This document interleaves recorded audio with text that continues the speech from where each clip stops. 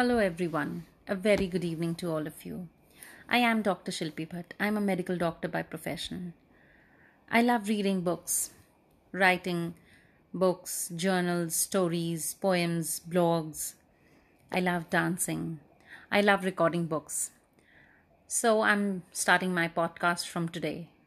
I'm starting my podcasting from today. Today I'll be telling you stories.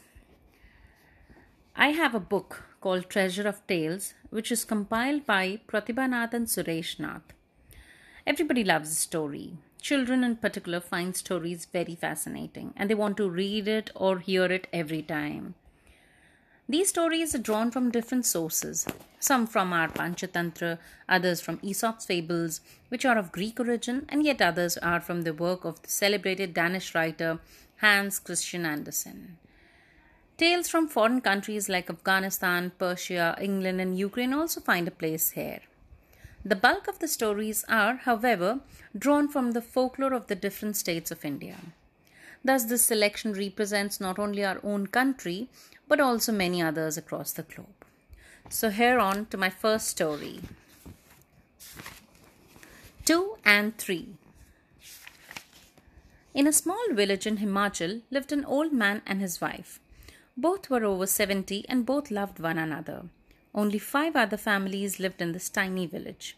One cold winter evening, the old man and his wife were sitting inside their hut.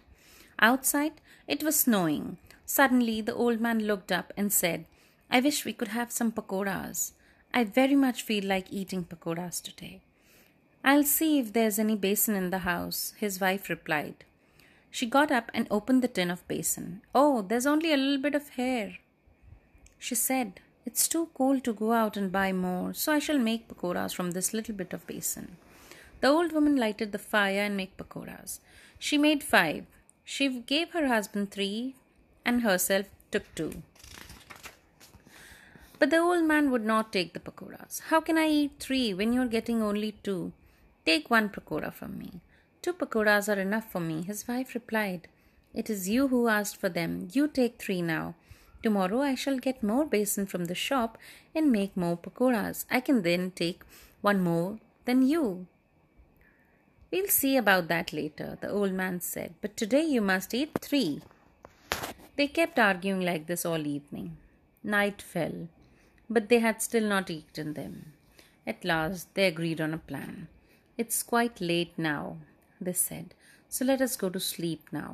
Tomorrow morning, the one who gets up first will have to eat 3 pakoras."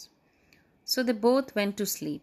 Morning came, but still they kept lying in bed, eyes closed.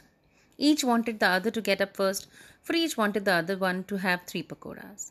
It grew quite late and the sun rose high in the sky, but still they would not get up. The neighbors saw that their door was still closed. They got worried. "What is the matter with the old couple?" they said. "They still have not got up. Let us go and find out if they are all right." The neighbors went and knocked at the door. They called out to the old couple, but there was no reply from inside. Then the neighbors hammered at the door with their fists, but still the door remained closed. Now they got really worried. "We shall have to break the door," they said. "The old people may be ill." So they bought an axe and broke open the door. Then they went in and saw the old man and his wife lying on their cots with eyes closed. "Oh no, they're both dead.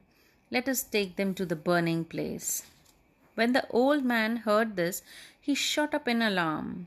He realized that they would both be burnt alive. "Oh, very well," he cried. "I shall eat 3 and you can eat the other 2. On hearing this, the old woman also shot up and cried, "That's what I've been telling you all this time. If you had listened to me, we could have eaten them last night. We wouldn't have gone hungry all night then, but we can eat them now." When the neighbors heard this, they were alarmed. They ran out of the door shouting, "Run, run for your life! The ghosts of the old man and his wife are after us. They're going to eat us all up." "The old man's ghost will eat up 3 families, and his wife's ghost will eat up the other 2 families in the village." The old man and his wife were surprised. They ran after the neighbors to tell them that they were not ghosts. At this, the neighbors were even more frightened. They ran faster still. Much later, the old man and his wife told the neighbors about the pakoras. When they heard this, they burst out laughing. That day, the old woman brought more basin from the shop and made lots of pakoras. Then she invited everyone in the village for a feast of pakoras. You see, she was sorry that she and her old man had given everyone such a fright. So, how was it? How did you like the story? Let me know. See you next time. Bye bye. Hello, everyone. Welcome back again. How are you doing? Fine, good. I'm good too. Let's go on and let's listen to our next story. The story title is Monkey Tricks. In a forest lived a stork and a monkey. They were friends and played together all day. One day, the stork and the monkey were sitting in a tree. They had nothing to do, so the monkey thought of a new game. Let us have a shouting competition, he said to the stork. If I yell louder than you, I will win. If you yell louder, you win. The stork thought it was a silly game, but still he agreed. Very well, he said. You take your turn first. The monkey took a deep breath and shouted as loud as he could. He was so loud that the branches shook with the sound. Now it's your turn, he told the stork. The stork opened his beak and gave a little cry. So little that not even a leaf was shaken. Is that all you can do? Asked the monkey. I'll give you another chance. I don't think you can beat me, but you can try again. The stork was very angry. He opened his beak wide and shouted aloud. He was so loud that the tree shook with this sound. The monkey was so frightened that he fell right off the tree to the ground. The ground under the tree was soft and muddy. The monkey sank in the mud up to its nose. The stork just looked at the monkey and flew away. The monkey was now in real trouble. He tried and tried but could not get out of the mud. Oh, what shall I do? He cried. If nobody pulls me out, I shall die of hunger. After some time, the monkey saw an elephant coming. Please, Mr. Elephant, he called. Please pull me out of the mud. But the elephant did not even look at the monkey. He just walked on. Soon there came a wild goat. The monkey begged of the goat to pull him out. I would surely have pulled you out, replied the goat. But I am too small. What can I do? But tell you what, there's a leopard coming after me. Ask him to help you. The goat then ran away. Soon a leopard came through the forest. Oh, Mr. Leopard, called the monkey.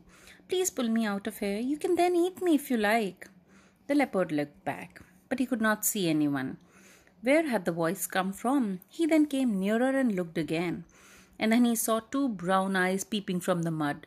He put out a paw and pulled the monkey out of the mud. Now I'm going to eat you, said the leopard. The monkey was very frightened. How could he save himself?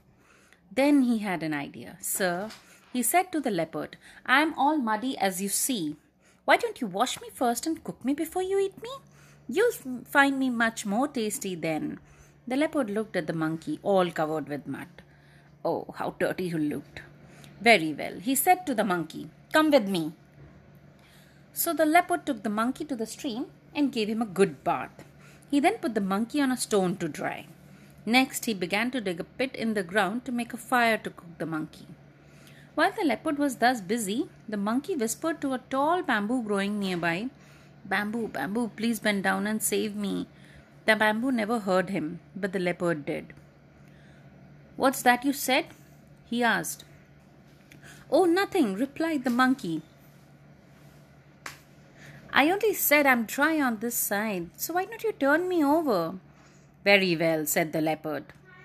But don't you try any of her tricks with me. After some time, the monkey again whispered, Bamboo, bamboo, please bend down and save me. Once again, the bamboo did not hear, but the leopard did. What's that you said? Asked the leopard. Nothing, replied the monkey. All I said was that the pit is now big enough, so why don't you collect some firewood to cook me? The leopard started to collect dry sticks to make a fire.